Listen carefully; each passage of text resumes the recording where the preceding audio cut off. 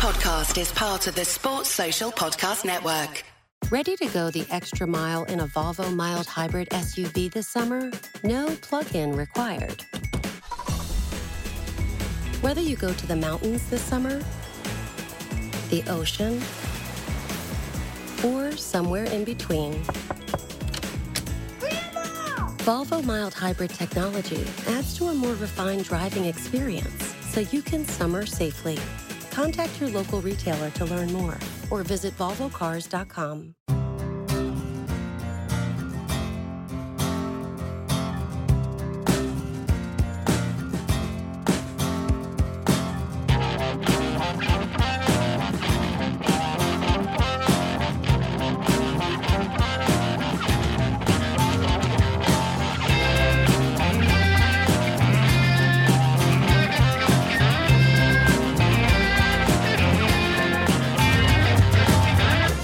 Welcome to the 5-Year Plan podcast.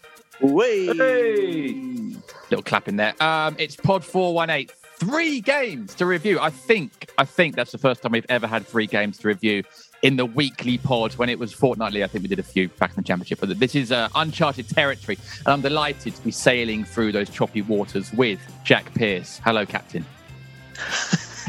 That came out weird. I'm not even going to cut that. I'll just leave it in. Yeah, okay, yeah. Hi. It's because you got the headphones on. It's because you got the... I know, but yeah, I was just going down. I was trying to go down like Captain Pugwash vibes, but yeah, I'll stay away. Anyway, how are you? Hello to you. Hello to. And also here, Don Fifield. Hello to you. I'm so glad you didn't preview that. Yeah. Roger the cabin boy or the lights. And everyone else is now thinking of the other ones from Captain Pugwash. Yes, we won't say. We won't say. That we can't say in 2022. Yeah. No, we can't. Probably couldn't say in 1992, whenever it was either. But let's listen. We got loads to get through. 3 games, 2 wins and a draw. So not a bad return, but lots to talk about. Before we do that, drum roll for a random patron, please. It's Zero. That's it. Hello, wow. Zero. Hello, Zero. Hello, Zero. Zero, who messaged me the other day saying, who did the theme to the podcast? And I said, it was actually the one and only Andy Street. And Zero said, has he got any other music available online?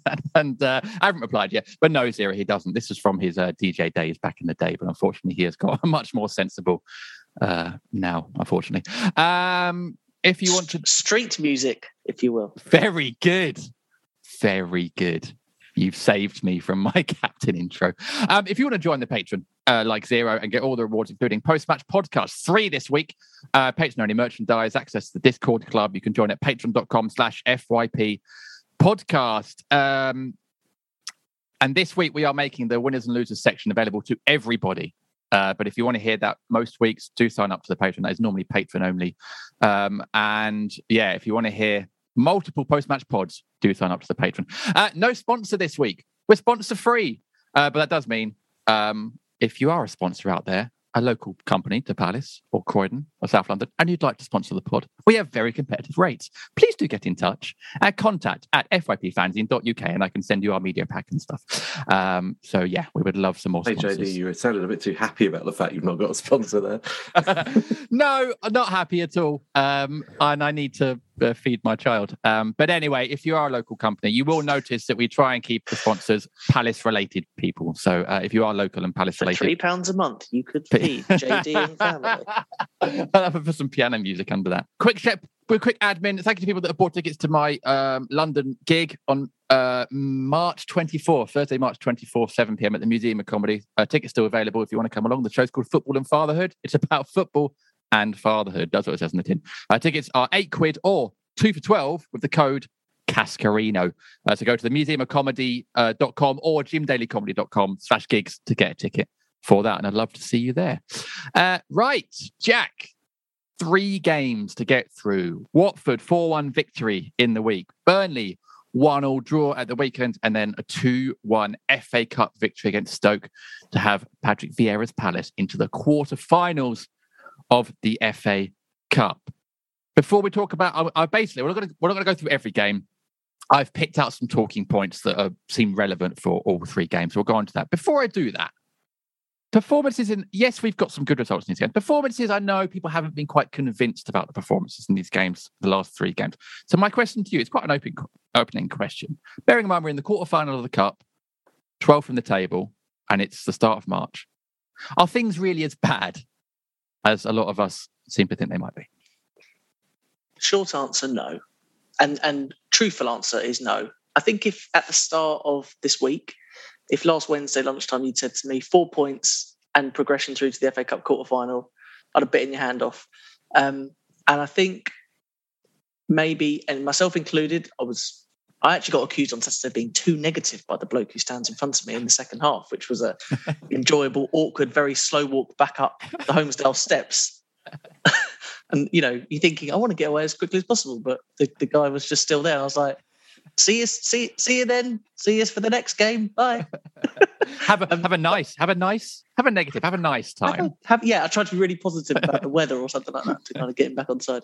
So including myself, I think there have been elements of particularly the last 2 performances, the Burnley game and the Stoke game, where the performances haven't been particularly fantastic and certainly haven't been of the same calibre of some of our more enjoyable performances that we experienced at the start of the season. Even in games where we didn't perhaps take all 3 points, we were still perhaps playing slightly better football and perhaps more looks of a coherent unit across the pitch, maybe. But again, it's a results business, and we delivered 4 points and progression in a cup competition to the point where we're 1 match away from a semi-final at Wembley. So it can't be bad. But there are still questions that fans will have about Vieira, his approach to team selection, tactics. But that's the same probably in any season with any manager. I think it's probably just because he's new and he started so positively and probably exceeded expectations from some of the fans at the start of the season, that maybe some fans are having the questions now that they might have had earlier in the season, if that makes sense. That's the kind of how I'm thinking about it now.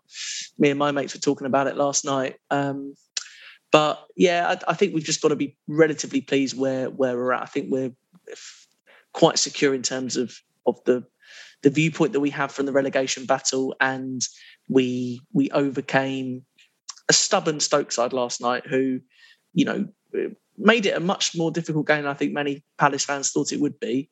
But here we are in the FA Cup quarterfinals, and Spurs aren't, who did not overcome Championship opposition last night. So, yeah, you've got to be relatively pleased, but I think it's still fair to have questions. I think there are questions that are still outstanding, and maybe Vieira will answer them between now and the end of the season. Well, let me, Dom, put a question to you from Vintage 805 Scoots, who I might try and get to sponsor the podcast. I was going to say, that sounds like a prime sponsor. It really does. A Palace, I'm guessing that he's got like a Palace coloured scooter of some sort. Another slow start for Palace. What up with that? It's a very 80s themed question. What's up with that? Discuss, please, says Vintage 805. I think, Dom, it's not an unfair position to be in as a fan to be slightly worried with these trends, like Vintage says, a slow start. But the facts will say, as Jack says, that we are in mid-table and in the FA Cup as well. Where do you sit on the sort of barometer of, negativity? Well, I can only assume that Scootsy, as we call him, is referring to the Stoke game, because we took the lead early in the other 2 matches, so we didn't have slow starts in those games. I think it was slow yesterday, but it was Palace in control. It was one of those ones, a bit like Norwich, really, without the 45-second concession, where Palace just monopolised the ball, but seemed, I wouldn't say clueless, but found it very difficult to unlock what was essentially blanket defence. And you'd expect Stoke to turn up and do that, and that's a problem that a lot of Premier League clubs will have against stubborn opponents. I mean, Manchester City, even with changes to their team, went in at half-time 0-0 against the worst team in the Championship on Tuesday night. So, I think Jack's right in to say that it's time to be quite realistic about where Palace are 7 months into Patrick Vieira's time as manager. With that should bring its own caveats basically. I mean, that we have to take into account that he got off to what felt like a quick start, but we'd only won 3 games by November, so it wasn't that quick a start. We'd thrown away a few points by then, but I actually think that in terms of the position in the table, I think it's deceptive slightly. I think we're 11th actually, but if you look at the teams around us and the amount of games they've got in hand, we're not going to be 11th for very much longer. We're probably going to drift towards the 13th, 14th position, which is, I think, probably where Palace are in their development, and they have been indeed for the last 2 seasons as well, with a very different squad. I think this, as people have been at pains to point out, I mean, not least today, if Palace finished 14th this season, it would have been far more entertaining 14th place finish than it would have been the last 2 years. But you have to make your own judgments on progress in that context. But I don't think you can be too negative. Last night wasn't a good performance, but it was a winning performance. We've been saying plenty of times this season that we've played very, very well and not been winning. Yeah. Well, last night we played poorly and managed to find a win. But likewise, it's absolutely the right thing that we should be asking questions of the management. And not being overly critical, but every manager out there needs to be scrutinised for all the decisions they make, whether they're, experience of 40 years or experience of 7 months. I mean, they're in excellent positions, these guys. They're in privileged positions. There is a massive competition for these positions to be a manager in the Premier League. So it's right that they are scrutinised and all their decisions are scrutinised. And, why are we not playing Chiquarte against Burnley? Why are we playing 3 left-backs against Stoke? I mean, these are absolutely right that they should be sparking a debate. That's not being overly critical of Patrick Vieira. I think he's actually done a good job, and we are progressing. I'm not sure we're progressing as a group. Whether the actual style of play is progressing is another debate. You can argue that we're not being as expansive. That the best performances this calendar year have been in defeat to West Ham United and Liverpool for periods of those games, or 15 minutes at Millwall. We haven't really sparked in other matches, or certainly imposed ourselves as we did earlier in the season, in some games earlier in the season. But again, that's probably just 2 teething problems and the need to balance, players who are coming back into the team after AFCON, after COVID, after long injuries with hamstring problems since November. These are all factors that you have to take into account. And I think generally speaking, Palace are mid-table. They're well away from the relegation struggle, and they're in the quarter-final of the FA Cup with potential trips to Wembley to come. So let's be thankful for that.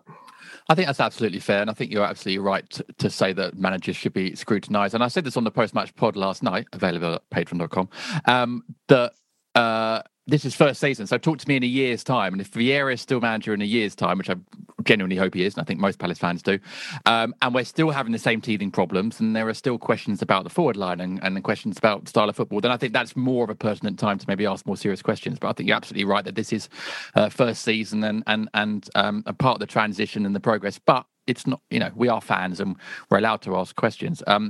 David Cousins, speaking of questions, hello David, says every Palace fan comes away from a game we just lose quite positive about the performance, and when we win but don't play well, they seem more negative. My question is, will Palace fans ever be happy, or are we all doomed to the rest of our lives?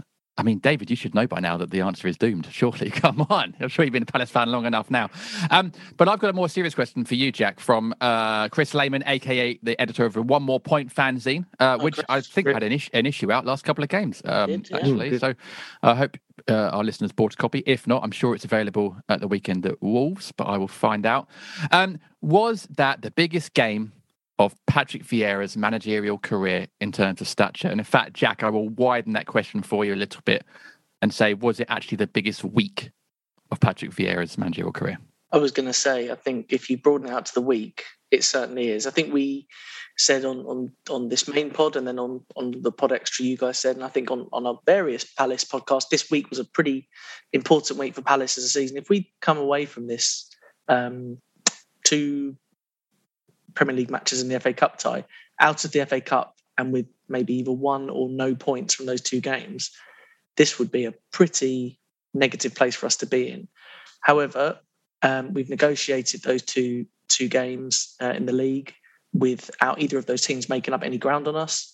and we have avoided going out to a lower league opposition. So I think if this week was to be the most so I can't remember the word that was used, but if this was the most important week of the season for Vieira, then he probably has passed it. That I don't think you could say he hasn't because of how we've come out of it.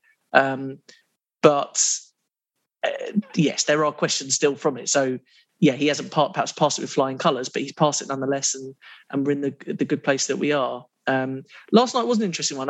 Maybe at half time there were some murmurings. I think there was some feeling that his movement, particularly the front line in that first half, did leave people a little bit confused as to what was going on. And there were murmurings at half time as to questioning the management team and what was going on there. But we got through it. So by hook or by crook, we're in the quarterfinals, and whether IU should have been playing at a 10 for the middle part of that match or not, he did, and we're through. And I hope Vieira is better for seeing that and experimenting with it. But yeah, we got through it. I think that's all there is to say from my perspective on that week. No, I think that's fair. And I mean, I often have weeks at work like that where you think, I just got to get through it. And, I guess in a way it was kind of like that for Vieira and the team this week.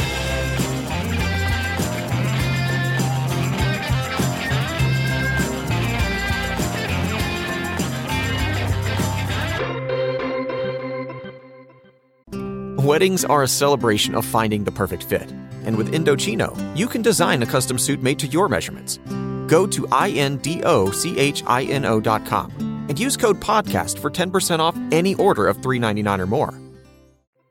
My brother-in-law died suddenly, and now my sister and her kids have to sell their home. That's why I told my husband we could not put off getting life insurance any longer. An agent offered us a 10-year, $500,000 policy for nearly $50 a month. Then we called SelectQuote. SelectQuote found us identical coverage for only $19 a month, a savings of $369 a year. Whether you need a $500,000 policy or a $5 million policy, SelectQuote could save you more than 50% on term life insurance. For your free quote, go to SelectQuote.com. SelectQuote.com. That's SelectQuote.com. SelectQuote. We shop. You save. Full details on example policies at SelectQuote.com/commercials.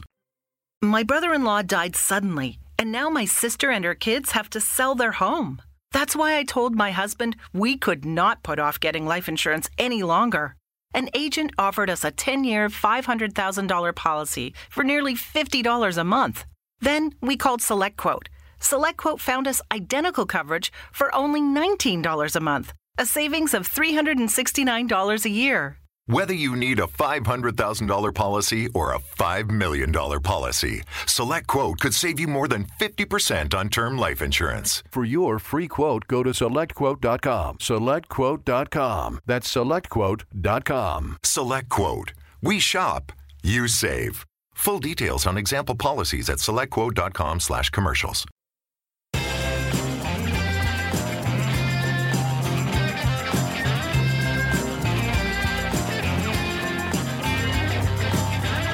It's funny, isn't it, how sometimes seasons and regimes and managerial spells can sometimes boil down to a game, a couple of games. I remember thinking at Watford, I went to the Watford game last Wednesday. I missed Connor's goal because I went to buy a vegan pie and I had a wee and it was very badly timed. But I remember thinking at half time, this is a big 45 minutes for Vieira. I mean, this is huge. And if they get through this and they don't throw it away, then it sets themselves up nicely, which they did. But it's funny how things can boil down sometimes to a game or a week. And as Jack says, really, the history books will show that Vieira did pass that test, and it might not have been pretty, and Vieira ball, quote unquote, might not be where it was. We thought it was 2 or 3 months ago, but he has passed that test, and he's given himself really a decent platform for the rest of the season. Yeah. I mean, 4 points from those 2 matches. Yeah, excellent. I mean, the Watford performance was good, and it demonstrated that we do have it in us to be ruthless, and we can still cut teams open on the counter, but maybe we can only do that against teams as poor as Watford. I mean, possibly. I mean, that might be a caveat again there, Burnley was a very different challenge. Burnley, when Palace played them, were on a bit of a roll. Burnley had a bit of belief about them, and I think that you can argue that there was frustration at the end at the team selection, and I've already mentioned Kuyate's non-involvement from the start in that game. But actually, at half time, allied with a bit of regret that we hadn't been more ruthless then and taken some of the half chances that we created, it had clearly surprised Burnley how Palace had approached the match with Zaha as the striker and sort of diminutive, quick, skillful players buzzing around him. Ultimately, when you concede the equaliser and you can't force through a win that you probably fully merited, then that brings a bit of frustration. But it's still not a bad point. It still keeps a distance with those from the bottom, and the fact that Burnley have then gone off and lost at home to Leicester, I think is probably. I know Leicester now level with us apart from on goal difference, but actually, we want that distance maintained between us and Burnley. But that's the bottom line. We need the bottom three to stay distant. So.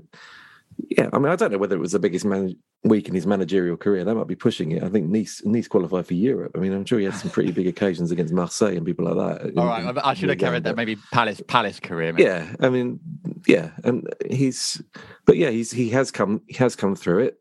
But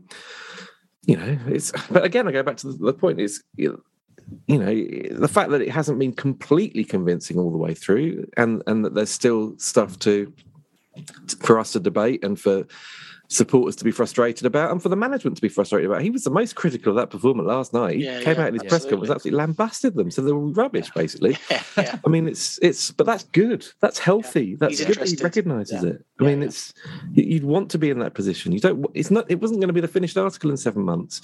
The hope is, though, that there was going to be a sort of progression in style and the players were going to be more familiar with how they want to do it and they would have more, ammunition to how they could hurt teams. And I think that's where there is a slight concern at the moment because, as a few people have pointed out, I think performances maybe aren't quite as convincing now as they were. But maybe that's because teams looked at this in the first half of the season and suddenly realised how we want to play, and so they shut us down. I mean, that's another factor that happens quite a lot with clubs who shock a division with the way they're playing. And it's usually newly promoted teams, but Palace were in effect with a new squad, were pretty much a newly promoted team when they came up at the start of this season under Vieira. So. It's all completely understandable and all to be expected. It's still a matter of patience and waiting to see what happens. Yeah, patience, of course, definitely a quality that most football fans have. Before we, there's loads of questions about the strikers, as you can imagine. I think they're going to crop up in our winners and losers. So I'm going to save them for part 2. Just really quickly then, Jack, we might have a new nickname for Patrick Vieira potentially because 2 people have sent us in questions. Big Owl Palace. Hello, Big Al. Hi, Big Al. And Spoon Bill McCumpty. Here he is. A regular. There he is. And they've both said, well, here we go. Let's do Spoon Bills. Is Vieira fast becoming the Tinker Man? Very rare we have the same team 2 games in a row. And what's with the odd subs? And Big Al says 4 points in the league, still in the cup, but performances against Burnley, so not really up to scratch. What do you think about Super Pat's tinkering in the league? Resting Hughes and Chiarte for Burnley seemed an odd decision. Is he the new Tinker Man? In French, tanker. He's a tanker. Tanker. Even a French accent on it. I can't say that. That actually we're creeping into people will be through that. I want to look it up in my Collins. You look up. All right, you look up the French word for tinkering, and we'll call that this week's pod title. Is he becoming the new Tinker Man? Do you think, Jack? He certainly doesn't seem convinced with a particular starting 11. He doesn't have a go-to starting 11 like we might have had. Should he? Absolutely. Oh, absolutely. But he's 7 months in, and how many games has he managed? Has he managed 30 games, 30 competitive games? Name me a manager in the Premier League that plays the same team every week. Roy Hodgson. But anyway, that's... well, you could... Jack, barely in the Premier League. We said this on the pod last week. I guess it depends on sort of how you look at things. You could, a glass half full, glass half empty. You could look at it great to have the options, or, that it's a problem. 100%. I think there's, and as Dom just touched on his last point, there's so many new faces to this squad and identifying where they work best within the squad, identifying who works best. What he has kept true are his 2 centre-backs. He hasn't, that's clearly somewhere of the pitch where he is happy. I think where fans sometimes do look at tinkering, and as Dom alludes to, every manager tinkers, but often it's the core of the team where there perhaps is a bit more consistency. And the fact that, I don't think you'd have spoken to a Palace fan before Burnley who wouldn't have thought Cech would have started. There might be mitigating reasons why Cech didn't start. Might be that returning from AFCON and playing a succession of games in a quick period wanted to be managed, and maybe he wanted him for Stoke. Maybe that perhaps was a consideration he made. The issue about striker, again, you would think that after a relatively short period of time, but he still would know who he wants to go through the middle, but he doesn't. But no, I don't think it's an issue necessarily to change your starting 11. For me, what is slightly confusing is how regularly he's changing the starting 11 during a match. I mean, I touched on it after the Brentford game, but I think he gave Edouard about 12 or 13 minutes at the start to go through the middle, then realised that he wasn't happy with it and put Wilf through the middle, and then switched again before half-time.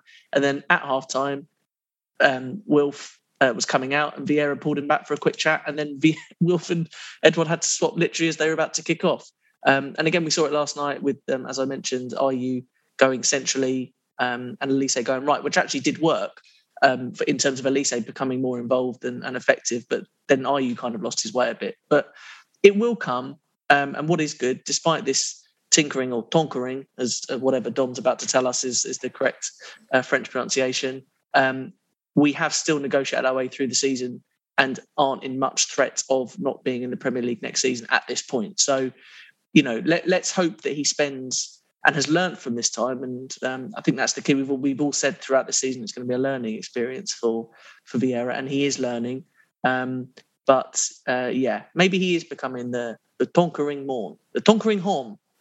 Oh, what is it, Dom? Go on, correct me. Strangely enough, there isn't this must have been this dictionary must have been written after Claudio Ranieri's stint at Stamford Bridge. But I mean, to tinker with a contract or word or report, or presumably a team as well, is faire des retouches à or remanier. But I mean, there isn't a tinker man. Okay. Tinker is right next to tinkle, which is what you did with you were having your vegan pie the other day. Which when I heard Gallagher's goal going. When you on that, I mean, we can't have it both ways again. We've said all season that Palace have got very fluid front three, so we would expect players to swap positions. I mean, if that's their skill, if that's if Edouard wants to drift left and Wilf wants to drift central, and I suspect Wilf does. I mean, there was a period last night where poor old Tayo was left completely on his own on the left because Wilf was playing as a central striker in what looked more like a 4-4-2, but there was no 4 in the middle. It was really odd, but I mean, I agree again with Jack. I think there are some players in that Palace team that would benefit from a run in a set position, but I don't think that's really. I don't think the squad is necessarily in that place. If you see what I mean. I mean, I think Benteke would love to be playing through the middle every week and playing as a conventional number 9. I imagine that Jean-Philippe Mateta would as well. But when you've got Elise, you've got Wilf, you've got Ayew, you can all sort of drift in and out of these positions. You've even got Gallagher who wants to play in about 3 different positions as well. It's difficult to accommodate both scenarios, I think, possibly. You either have a fluid front line or you don't. And at the moment, we sort of we're having a bit of a mishmash of both. And sometimes within games, we're having a bit of a mishmash of both, which it feels a bit awkward. But, again, have any of those strikers actually grabbed a game by the scruff of the net and saying, I must be your first choice striker for a run of 10, 15 games? I don't think they have. They've all had little flurries of form. Yeah. Even the goals that Edouard was scoring at the turn of the year, his performances weren't demanding his inclusion every week. Mateta likewise. And Benteke, as we've said numerous times, his cameos haven't been particularly impressive. Last night was actually probably his best cameo yet, and he probably only played 2 minutes. Yeah. So it's difficult. Well, we will come on. We have questions about strikers. I think they will pop up in a minute. Dom, I know you looked in your dictionary there. According to Google Translate, to tinker is bricoleur. Bricoleur. Yeah, that means actually to be a merchant, I think. Right. Okay. Well, Tinkerman has come up as a bricoleur, so I might go with that. He's selling something then, which is just completely it's different, bizarre. Isn't it? We'll work it out. We'll work it out. But in future, can we get Dom to pronounce French words, JD? Because that was horrible. You've done nothing for kind of UK-French relations with that absolute butchering of the French language there. Do it again. Bricoleur. It sounds like bricklayer. What do you say? Bricoleur. Yeah, Bricoleur. I'm trying to do the roll of the R's. So Bricoleur. I did A-level French. You wouldn't know, would you? I mean, I did get an E. It was very difficult. Anyway, Bricoleur. You're through to Duolingo podcasts with JD. Right. I'll go and work on my French accent in the break, and we'll come back and we'll do our winners and losers after this.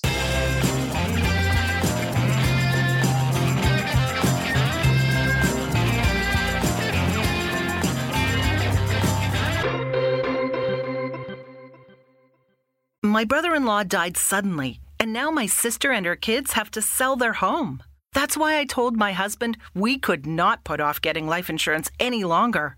An agent offered us a 10-year, $500,000 policy for nearly $50 a month. Then we called SelectQuote. SelectQuote found us identical coverage for only $19 a month, a savings of $369 a year.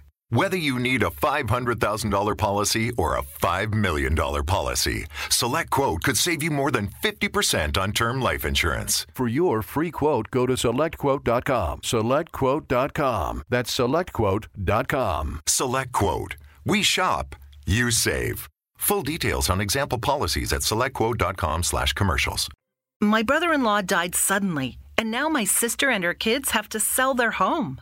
That's why I told my husband we could not put off getting life insurance any longer.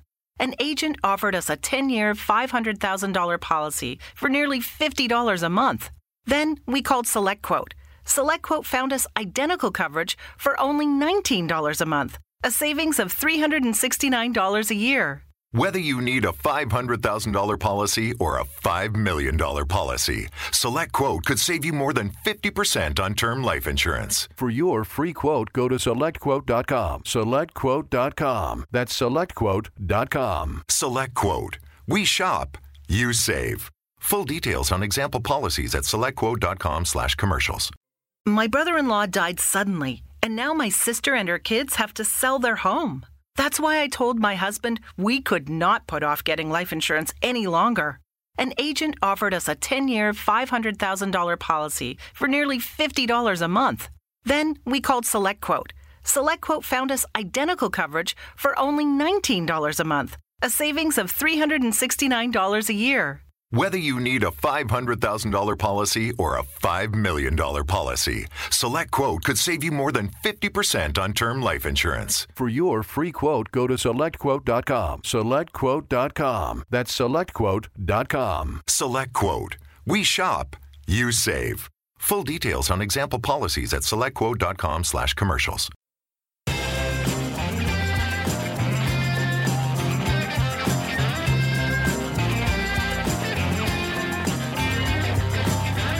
Hello, welcome back. Sorry, bienvenue le podcast FYP. Or podcast. I don't think that's right. Anyway, it's part 2. It's winners and losers. We're going to make this available to the public this week. But normally it's available just to patrons at patreon.com/FYP podcast. If you like the sound of this and want to hear it each week, please do sign up for that and post-match pods and more. Jack, let's come to you for your winner first, please. Yeah, I'm going to focus on the Watford game being probably the most impressive result of the 3, and I'm giving it to Wilf. I actually think Wilf's been playing quite well the last few weeks, but he does get criticism from people around me at the ground, and then you look at socials and people are saying he's not doing enough. But I want to focus on his performance at Watford specifically, and the boss actually came out and said how well he played and felt that it was his most complete performance since he's been manager at Palace, which I think is very noteworthy praise for in relation to a relationship that I think we've all noted that they do speak to each other a lot during games, and sometimes it's not especially positive. There do seem to be some heated words between the two of them, but that kind of feedback combined with the hug at Norwich makes me think that it's a good working relationship at the moment. But to cap off what Vieira referred to as his best overall performance in his time as Palace manager, the 2 goals at Watford, given the abuse that Watford fans love to dish out to Will, given the history between our greatest ever player and the most annoying mascot in football, I was delighted that Wilf capped off a performance with 2 lovely goals. His first was, if he does want to play through the middle, that's the type of finish you would expect of a striker, to get the ball out of his feet and just to get the shot on target and make it difficult for a keeper to get down. And his second one, that was a lovely finish. And his take from a very good pass from MacArthur to the finish was about as complete a finish as you would expect from a Premier League attacker of that quality, and really did cap off a fantastic night for Palace. You know, perhaps 4-1 did flatter us slightly, but for Wilf to score those 2 there against that lot, I was delighted, to be honest. He is my winner. Yeah, I mean, you couldn't really ask better, really, in terms of who it was against and the goals. And I mean, there are some Watford fans filming from the home end, the goal going in, and then for some reason uploading it. Why? I mean, why would it goes back to the FFS Murray from years ago? Why would you upload it? But it's sorry, JD, to interrupt, but a shout out to my favourite one of those guys that was recording in Watford. And I think I've already watched about 1,000 videos of Watford fans who were recording the game. But my favourite one was actually of Gallagher's goal, where when Tyreek Mitchell's cross hits Will Hughes, he starts singing, "That's why we sold you," which was terrible in its first place. And then as Tyreek plays a lovely kind of half volley cross back across the area, he goes, "Oh no, he's going to score!" And he cushions it beautifully and smashes in the top corner. And somebody has laid on top of that the wonderful music from Curb Your Enthusiasm. So if that video is still available, do go and treat yourself, because it's a lovely 30-second watch. We will find that and tweet that out. That sounds absolutely fun. They're a funny old bunch, Watford fans, aren't they? But who would live in an area like that? That's what I know. Who would, just outside of Watford, which is obviously much more salubrious, rather than Watford City Centre. Dom, who's your winner from the week? I'm tempted to say Gay and Anderson as a sort of partnership. I think they've really come along hugely of late. I think Anderson's demonstrating slightly more authority in the air. I think obviously there was 3 very different tests in that week.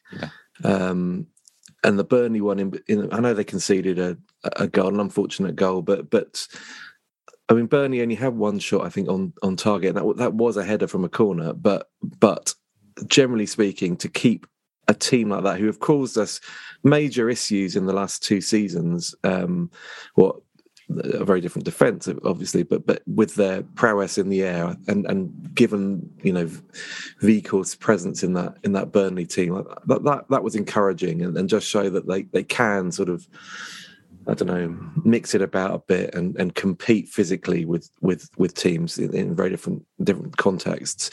But I don't think either of them had particularly good games with the ball against Stoke.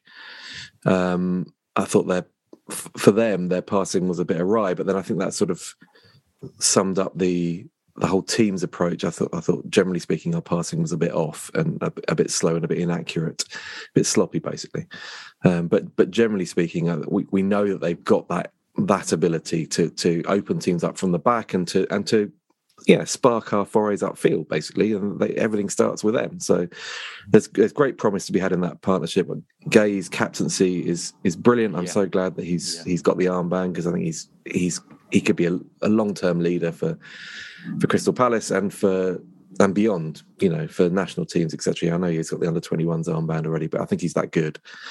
That's good. Now, I love the fact that I know Chelsea won at Selhurst with that last goal, last minute goal, but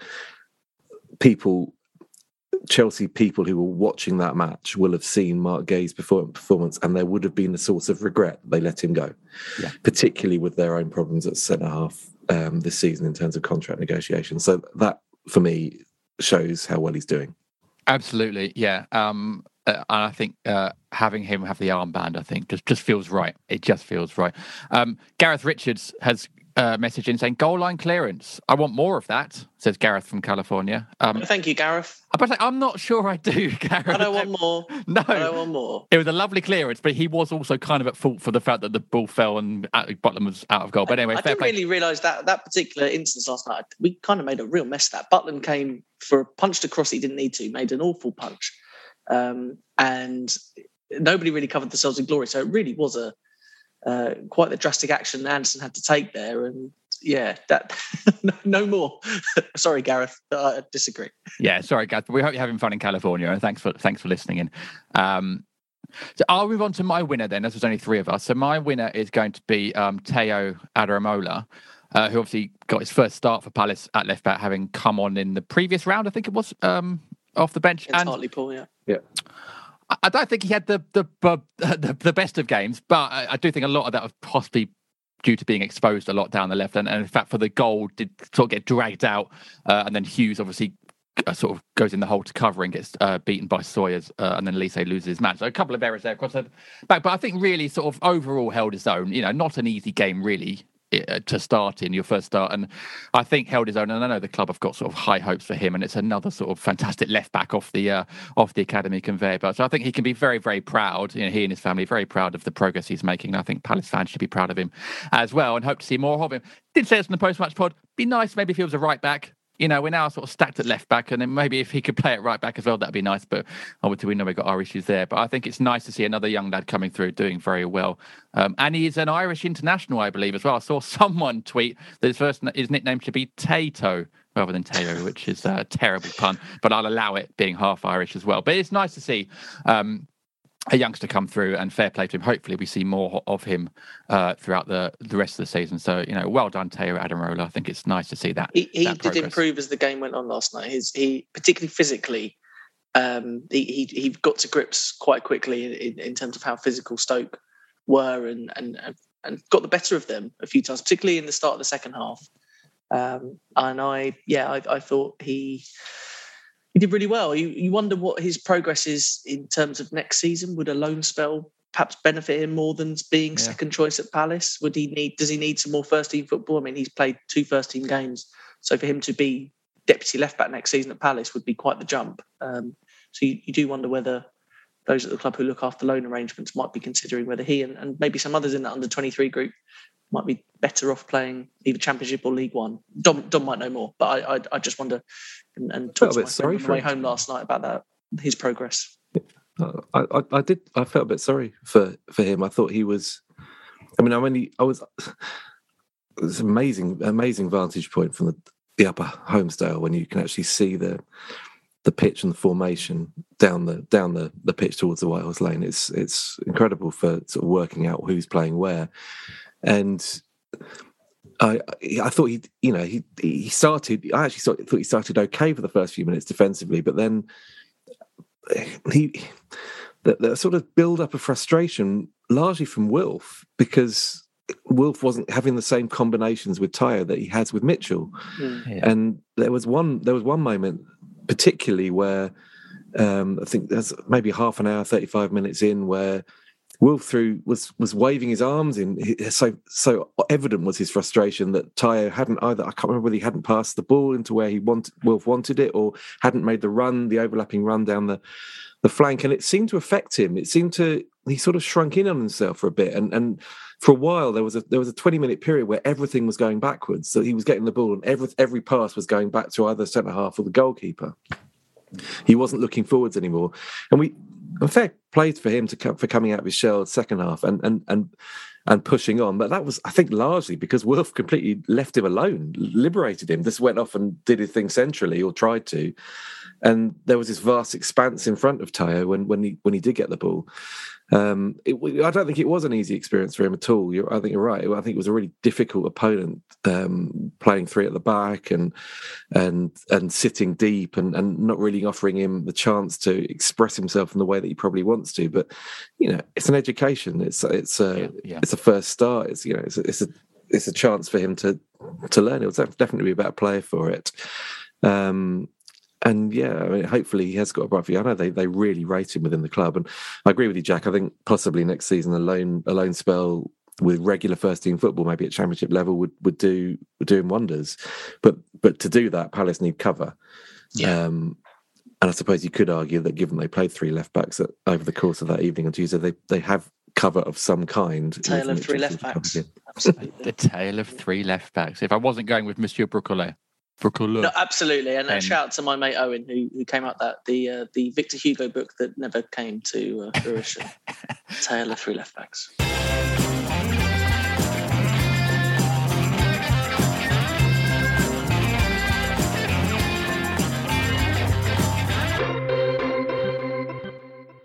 My brother-in-law died suddenly, and now my sister and her kids have to sell their home. That's why I told my husband we could not put off getting life insurance any longer. An agent offered us a 10-year, $500,000 policy for nearly $50 a month. Then we called SelectQuote.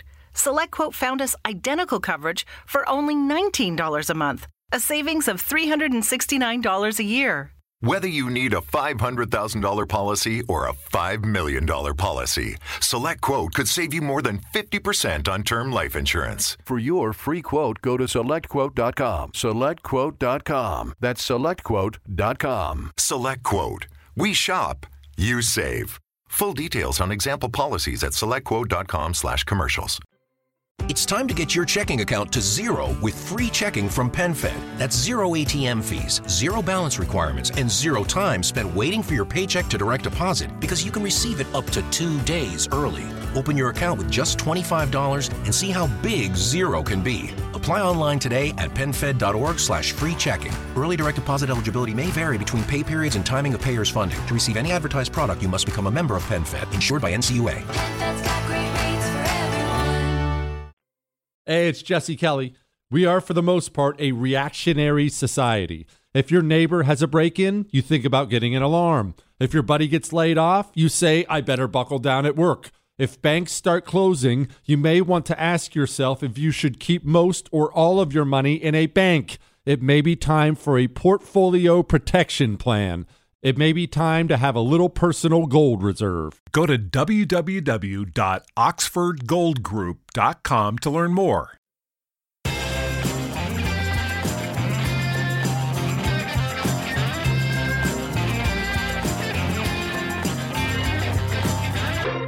I'll do my loser quickly then, Jack. I'll come on to yours. My loser is the fans in the front for a few front rows of the main stand who I think got absolutely, by all accounts, got absolutely soaked. But fair play to you. Terrible legroom and soaked as well. So that's not a great experience and not a great game. But yeah, well done for sticking it out. Not that you had much of a choice. Jack, who's your losers? I don't know what our weekly wage bill is, but can we not afford a guttering company to come and do a bit of work at the top of the main stand? It's not a great look, is it? Look, I struggled with my lose this week. You know, I want to kind of be positive in that I do feel retrospectively it's been a good week. You know, we're okay in the league. We are making progress in the FA Cup. So actually, I'm going to make my loser myself in reference to a comment I made perhaps last week. I think it was last week in relation to Jairo Riedewald, who I said I doubt we'll see him again this season. And hey, who am I to say that I have any impact on Patrick Vieira's selection choices? But I think he may well have listened and said, "I'll tell you what, Jack Pearce, I'm putting him on." And on he came at left back, which was surprising. I thought he would. I thought he might have gone into midfield, but he pushed Jeffrey Schlupp into midfield, and Jairo went left back. I have to say that is about as composed a finish as you would like to see, and I guess offered an insight into how technically gifted that guy is. There was the touch of class about that finish, and good on him. First goal at Selhurst, and a lovely moment in a game that didn't provide many highs for Palace fans, albeit the result was a positive one. That was a real memory to take away. And me and my lot who were watching the game all together, to be honest, fell about, as much as we were celebrating, we also fell about laughing because we had all just given Vieira an absolute tirade in terms of that double sub of Luca and Jairo. So I felt humble pie was the appropriate meal after the game. Let's put it that way. But good on Jairo, and that's why I'm making myself the loser for this week. On this pod this week, can you also say that I really doubt Mateta will score 25 goals this season as well? Well, this season might be a push, but I'll say it before the start of next season. How about that? Okay, assuming he's still here. Dom, loser/losers. Well, I'll reiterate that I don't like the term loser. I think that's really unfair, and you're putting us in horrific positions here. It does. What should we rebrand it? We need to rebrand. What should we call it? Non-winners? I mean, I don't know what to call it. That doesn't make sense, does it? Let's do this brainstorming session off pod. All right, production meeting. People aren't interested. Okay, fine. Right. I would say a couple, two groups, and again, Vicente Guaita has not played in any of these games. I think I'm right in saying he's not played since he came off at half-time against Chelsea, suffering discomfort in his knee. And I just thought some of the comments that Patrick Vieira made post-match were slightly barbed on Vicente. He told me he couldn't play on. And I'm not suggesting there's an issue there. He did sort of suggest that possibly Vicente Guaita is still his first choice in the pre-match to the Stoke game, and I suspect you'd argue that Butland would always have started that match against his former club, and he's played in the FA Cup in the previous round. So we shouldn't probably read too much into the selection against Stoke, but I do wonder whether a seed has been sown. A seed of doubt has been sown in Patrick Vieira's head over Vicente, and whether he can rely on him as much as we possibly thought he could. But the other one, I mean, the ones that I think if you'd come to us on Tuesday last week and said, how many minutes will Odsonne Edouard and Eberechi Eze play in these three fixtures? I think we would have all said, they'll probably all start against Stoke. They'll probably come on and cameos in the other two matches. So, you're probably talking all in all, you might play 90 minutes. The reality is they played 1 minute between them, and that was Edouard coming on as a substitute in the last minute at Watford.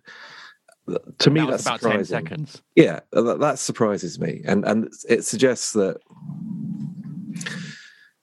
Well, it surprises me. I'm not going to say what it suggests. I mean, you can read into it what you will. I think it's they're in a very, very difficult position with Eze because it's a vicious circle. Really, they desperately want to put him onto a pitch when Palace are 3-0 up and cruising, and he can just go in there and express himself and try and get his match fitness up and the pace and the rhythm of a game into his legs.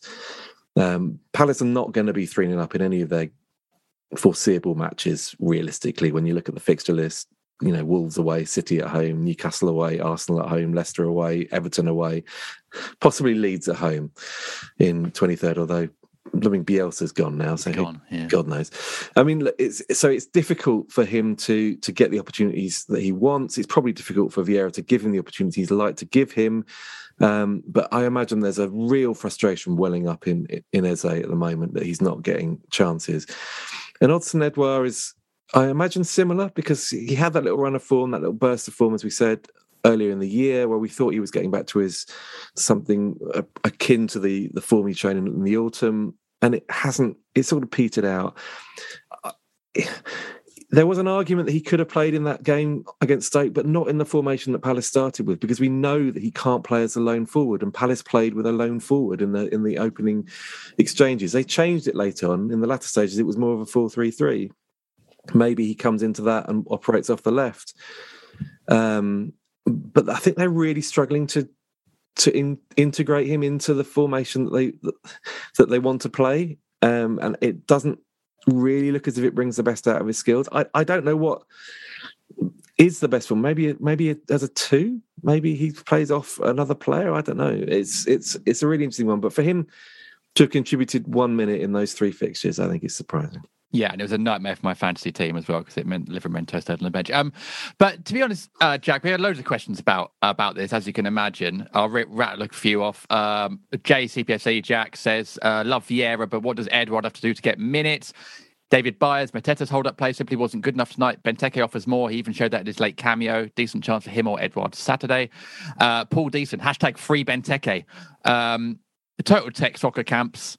JPM, Edouard and Benteke on a sinking ship. Who does PV give the last 2 life jackets to? Wow, that's a bit bleak. But actually, Dom made a good point there, and I guess it's an age-old question for managers. It's you've got your personnel and you've got your system, and which one gives way? Do you tweak your system to bring in your personnel, or do you change your personnel to fit your system? Because that seems to be the dilemma that PV has at the moment with his forward line.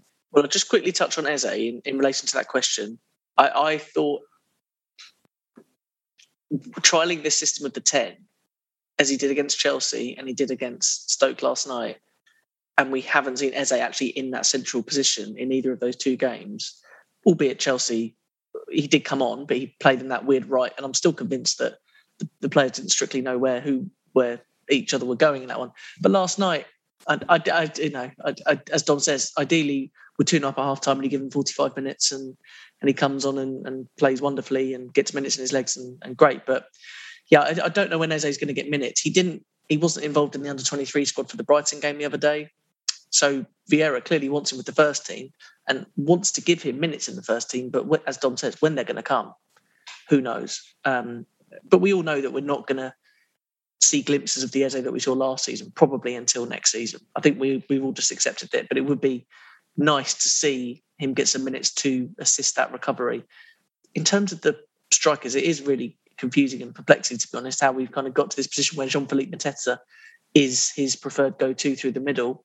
But to be fair to the guy, he has provided moments which would give the manager reason to stick with him. I didn't think he was particularly good last night. I didn't think he really offered much, and I'm somewhat surprised that he lasted as long as he did, and Benteke only got the 3 or 4 minutes that he did at the end. But Edouard, you've seen glimpses from Edouard that you think, what a player. The problem that Odsonne has is that the position where he's provided those moments from is the position in which our greatest ever player plays.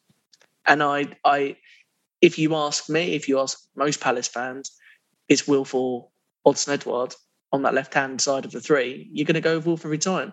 And I haven't seen anything from Odsonne Edouard so far through the middle that makes me think he will be able to do what is needed of a central striker, but particularly a central striker in that system. And maybe it's recency bias, the fact that Benteke had a very good 3 or 4 minutes when he came on last night. But I wouldn't be surprised if we see Benteke in the next few games.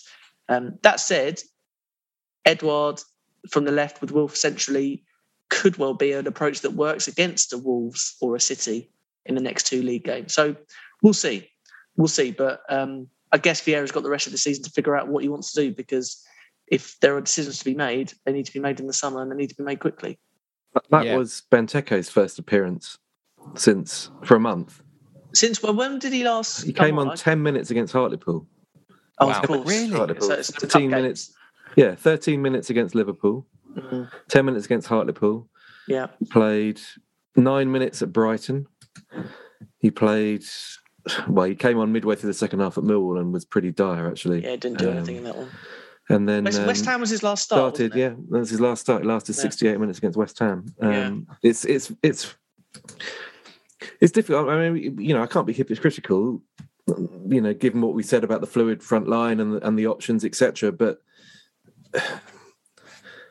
yeah, the obsession with it does appear to be more of an obsession with Mateta, and there are people at Palace who like Mateta and who think that Mateta more than Benteke offers this ability to run in behind, but he almost doesn't show that very often.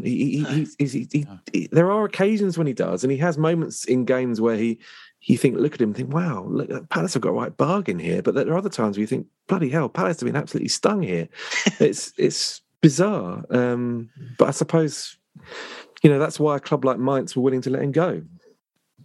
Yeah, I almost wonder if Palace, because the offer, the price had gone down, they thought they could get him in, hopefully improves a little bit, and then maybe make a profit on him in a year or 18 months' time or something like that, because the price was so low, and hope that he has a good run of form and catches the eye of another European team, which, to be honest, I mean, he might do. He is scoring goals and getting assists. He is having goal involvements, even if they're not always the best. It was clearly a shot last night and not a pass, and the one against Watford was going to nestle in Foster's arms before it took a deflection. But the stats will say that he is having goal involvements. JD, I don't think Benteke takes that shot against Watford.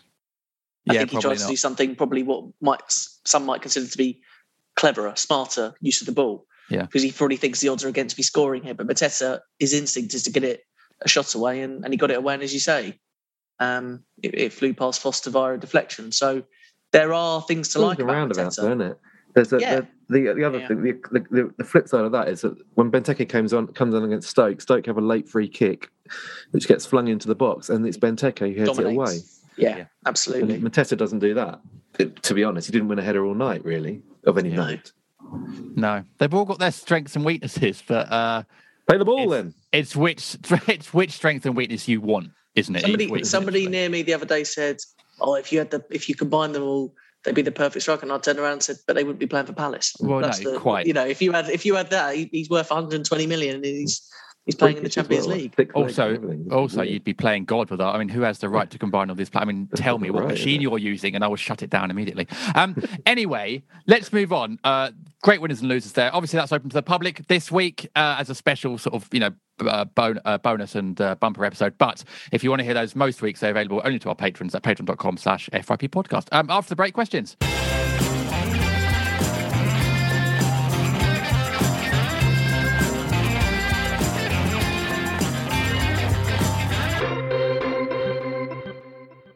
It's time to get your checking account to zero with free checking from PenFed. That's zero ATM fees, zero balance requirements, and zero time spent waiting for your paycheck to direct deposit because you can receive it up to 2 days early. Open your account with just $25 and see how big zero can be. Apply online today at penfed.org/free checking. Early direct deposit eligibility may vary between pay periods and timing of payers' funding. To receive any advertised product, you must become a member of PenFed, insured by NCUA.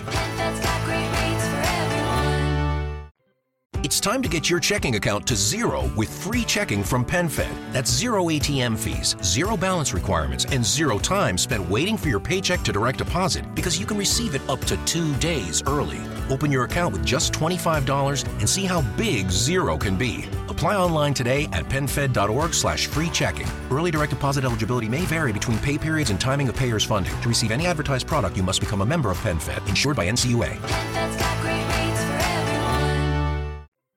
It's time to get your checking account to zero with free checking from PenFed. That's zero ATM fees, zero balance requirements, and zero time spent waiting for your paycheck to direct deposit because you can receive it up to 2 days early. Open your account with just $25 and see how big zero can be. Apply online today at penfed.org/free checking. Early direct deposit eligibility may vary between pay periods and timing of payers' funding. To receive any advertised product, you must become a member of PenFed, insured by NCUA.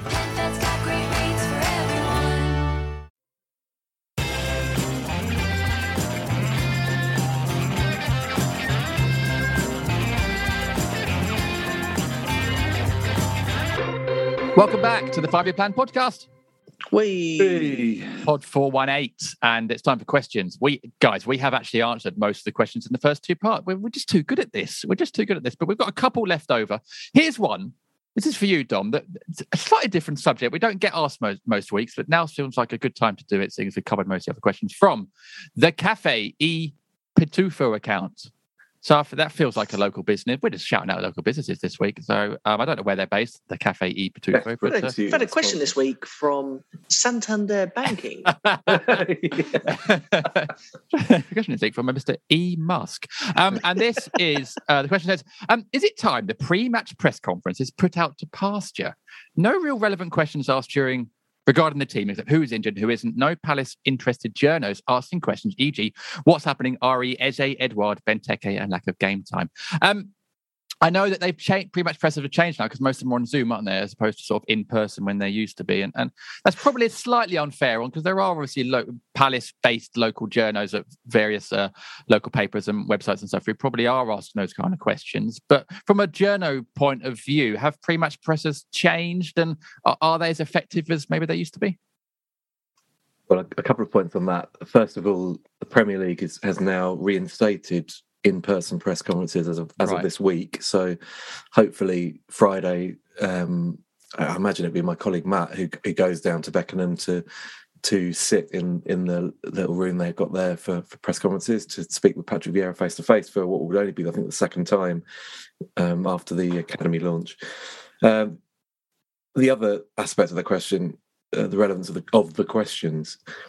You have to realise that you're only seeing half the press conference. You're only seeing the broadcast section of the press conference. The broadcasters, that's Sky, that's TalkSport, That's the BBC. I mean, in fairness to some of those guys, and I know Alex Howell in particular, with his Palace connections, they ask some bloody good questions about Palace, but they're often after sound bites on wider issues. They're not after, why is Nathaniel Klein not quite as quick as he used to be, or why is Joachim Andersen's diagonal ball delivery not quite what it was a month ago. That isn't what they're after. They're often after answers, sound bites from a figure as prominent and famous as Patrick Vieira on very, very general things. So that might be this week, Third World War. It might be the general issues that these guys want their sound bites for the rolling news channels on Sky, or for the BBC website, or whatever, or for clips on TalkSport or 5 Live, whatever. Once that section is closed down, the newspaper guys and the online guys, in Palace's case, get a completely different section, which isn't recorded, which punters don't see, but they read about. So again, if Matt wants to, I think this week he might be writing something on Nat Klein. He will ask Patrick Vieira about Nat Klein specifically in that section. So you may get the impression that there are people out there, all these journalists aren't asking specific Palace questions. The ones you're hearing from are not necessarily after specific Palace answers. That's that's the issue, and you have to bear that in mind. I know it's not marketed that way, and all the clubs. I'm not putting Palace. I'm not saying that they're different. They're exceptional. They're all the clubs put out the broadcast sections of their press conferences, as far as I know. They may be live. They may be on their YouTube channel slightly later. There may be a slight delay. I think Arsenal have got a delay of a couple of hours or something. But those are. And they marketed as, watch the press conference. Well, you're not actually seeing all of the press conference. You're seeing the bit that they want you to see from the broadcasters, which is also being peddled onto Sky Sports News, etc. So just be a bit wary. They are of value. I will sit here and defend press conferences and the access that journalists get to the clubs until the day I die.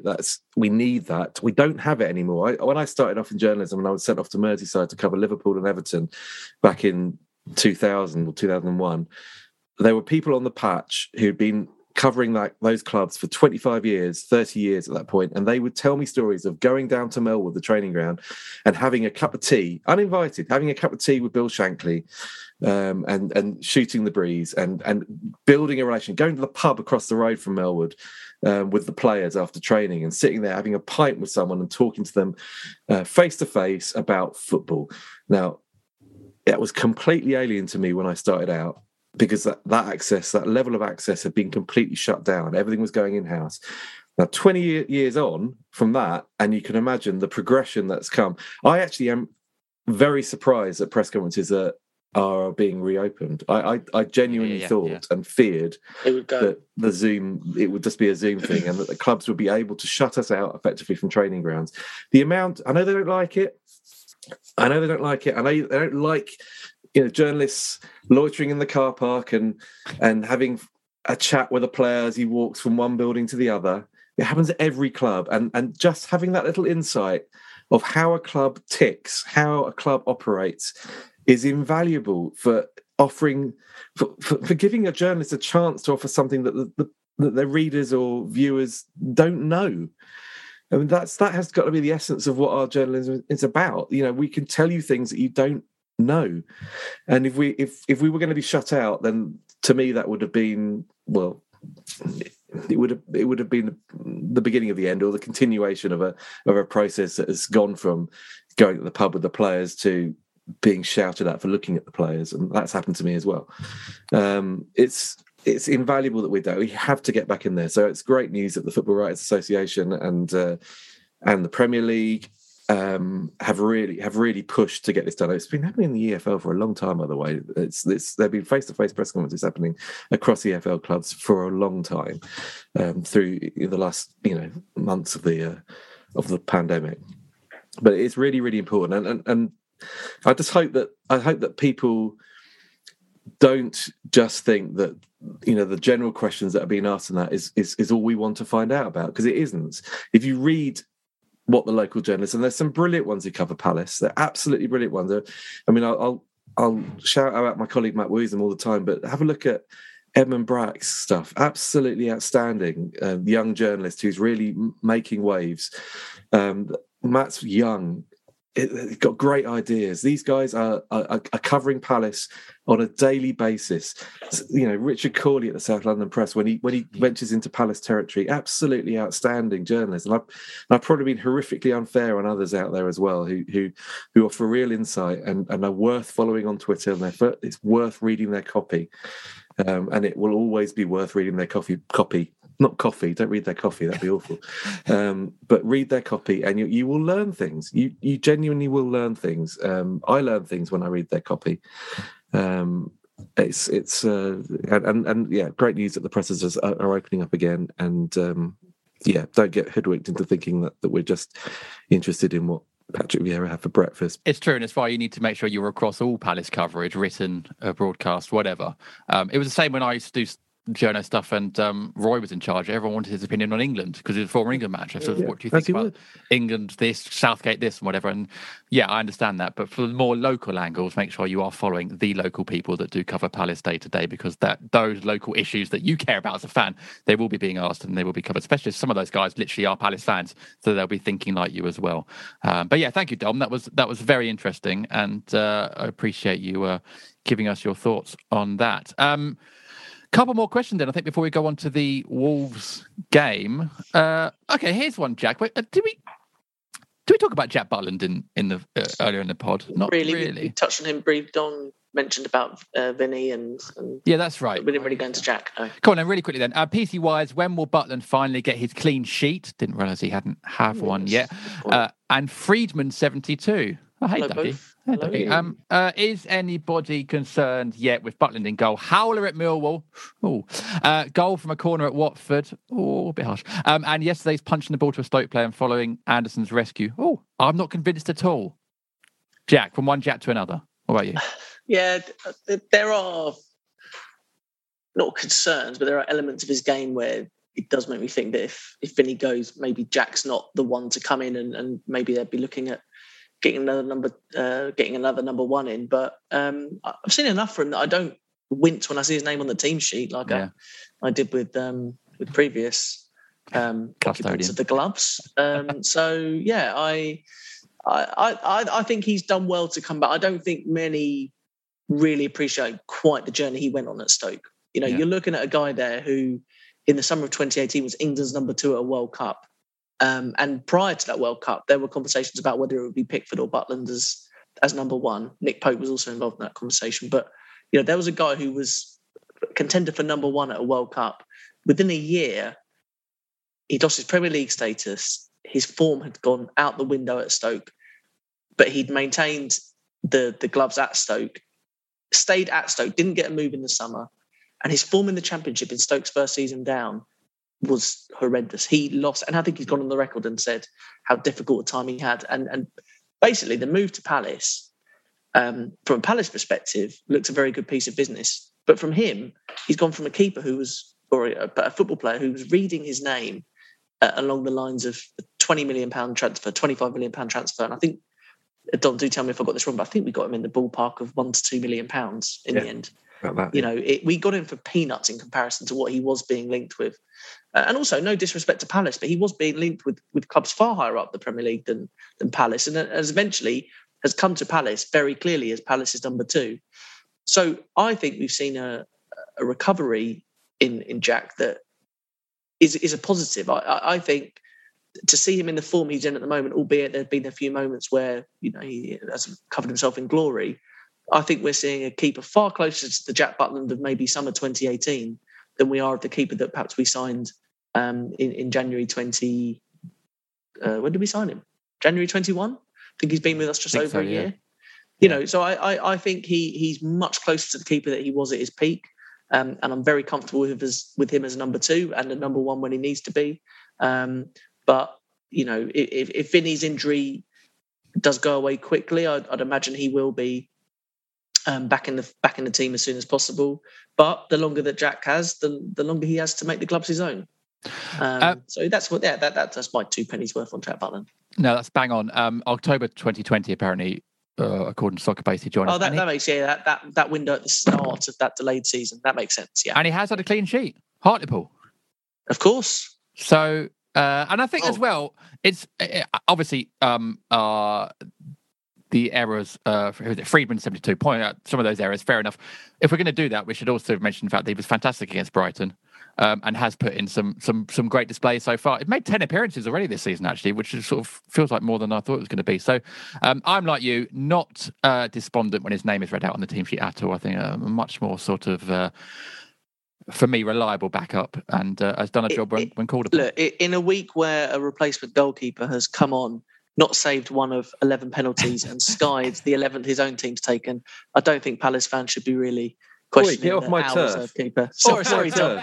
Sorry, this is the second week in a row I've tried to talk about Chelsea more than Palace, but yeah. And also, please talk about Chelsea more. I don't want to. Oh God, they're ruining my life. That's also quite apt because the previous number 2 custodian, his last kick for Palace was also blazing over football. Still travelling. There is a risk. NASA have identified a risk that Kepa's penalty may well meet Wayne Hennessy's penalty in future, and it could be pretty bad things. But I think Jack Butland is a good guy as well. I like the way he kind of does his business for Palace. I think it's he's a good egg to have in the squad. I think. I agree. Although the less about Jack Butland doing his business, probably the better. I think we should. Well, if you want to pick me up on sentences like that, you do it, JD. You do what you need to, mate. Right. Anyway, let's enough of that. Let's move on. Well, after the break, we'll really briefly, and thank you to everyone who sent questions in. Sorry, we couldn't ask them all. Really briefly, preview the game against Wolves.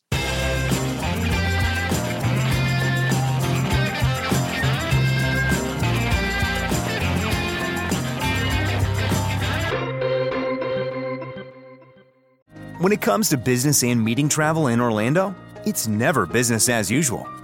Sure, I could go on for days about all the incredible places to hold your meeting, or the innovative industries that will make you feel right at home. But Dr. Michael Edwards of Ocean Insight said it best. Orlando is as much a business capital as an entertainment one. And when work wraps up for the day, the evening is just getting started. I'd love to tell you about all the 46 Michelin-rated restaurants, or the array of outstanding dishes that'll have you coming back again and again.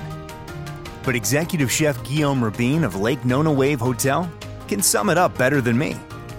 Orlando has a world of artisans, so you can try incredible cuisines from across the globe. It's so true, and there's so much more. So dive in and see what's happening in Orlando, where the possibilities for business travel are unbelievably real. Learn more at orlandoforbusiness.com.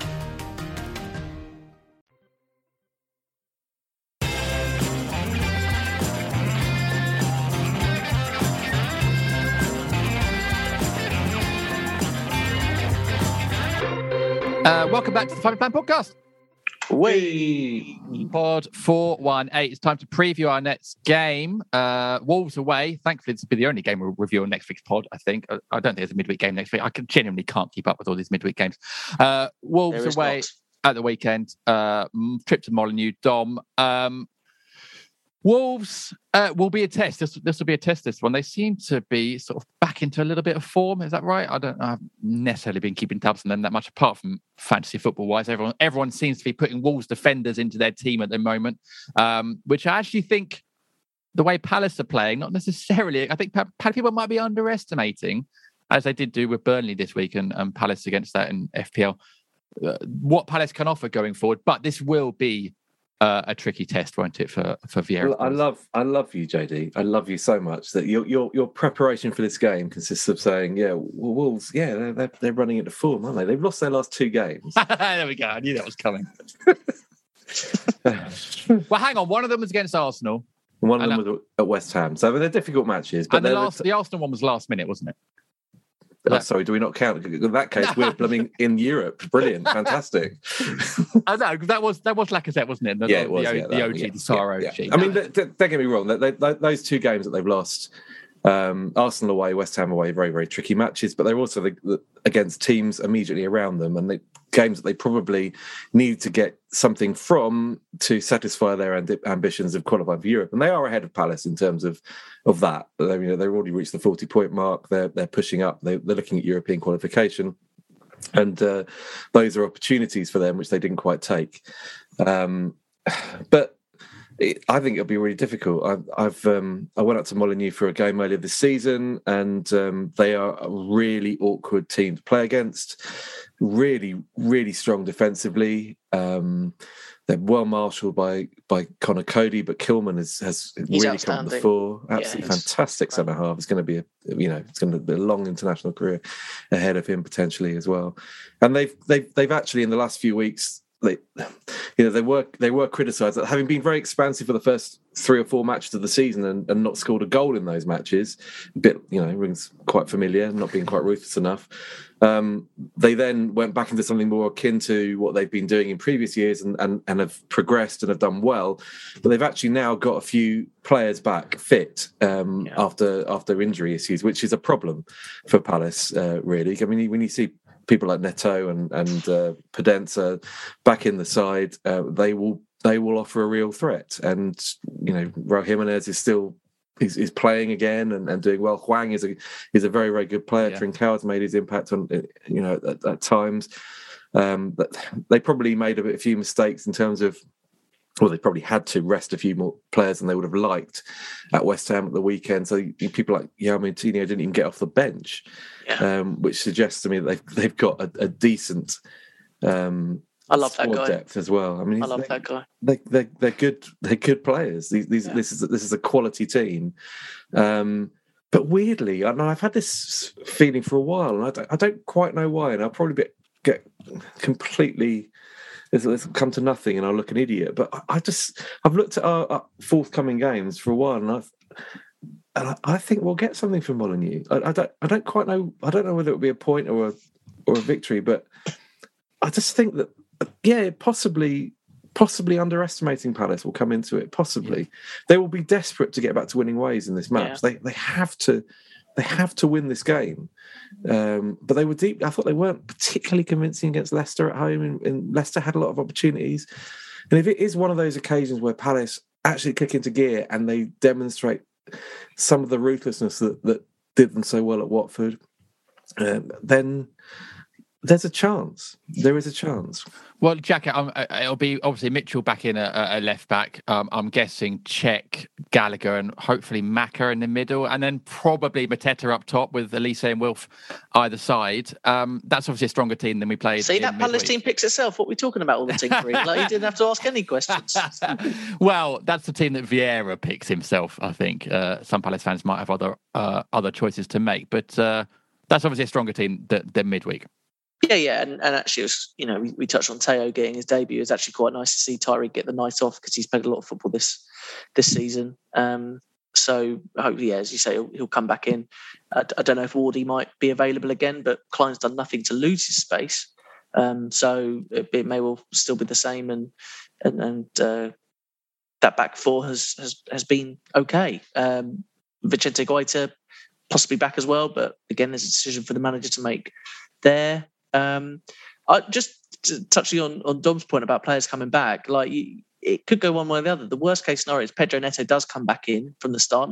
It would be his first start. He's kind of been blooded back by Bruno Laga so far, and it could be his first start, and he could hit the ground running and be incredible. Or there may be those teething problems when a player comes back from a long-term injury, and as Dom says, that may well present itself as a chance for Palace. But it's going to be tough. But I'm kind of with Dom. I'm not without hope that we will take something from that game. I think if we do what we do well, I think there's a result to be had for Palace. And I consider the Wolves, obviously the City result performance is probably the standout result this season. But I thought our performance at home to Wolves in November was about as complete a performance at home as we've had for a long, long time.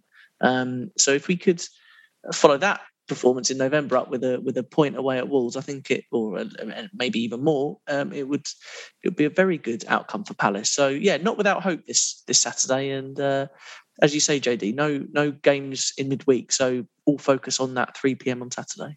Good, and that makes scheduling next week's pod much easier as well. So we're back next week to review that game. I will be at Molineux. I'm actually going to a game with JD Senior at the weekend as well. So hopefully we'll grab Selzy and do a post-match pod up at Molineux before. Presuming Selzy's going to be there. Outrageous. He might be doing something. It might be retail therapy for. He might have something else on. He doesn't really go to many games, to be honest. So, but hopefully he'll be there. JD will also know who we'll have in the cup. Very true. Yes, so we can talk about that as well next week. Thursday night is the draw if anyone's interested. Before Boreham Wood knock out Everton. Hopefully, and then we get Boreham Wood. So that's it. Anyway, that'll be available post-match to patrons at patreon.com/FYP podcast. We're back next week to review that game, of course, on the main pod. But until then, thanks very much for listening. Dom, it's been great having you back on. Thanks for coming on. Thank you for having me, JD. Top man. And Jack, lovely as ever, always to have you on the podcast. Thank you for having me too, JD. And thanks to our listeners. Enjoy the rest of your week, whatever you do. And fingers crossed that Palace can continue this last week's good run into the weekend. And that's it. Take care. Goodbye.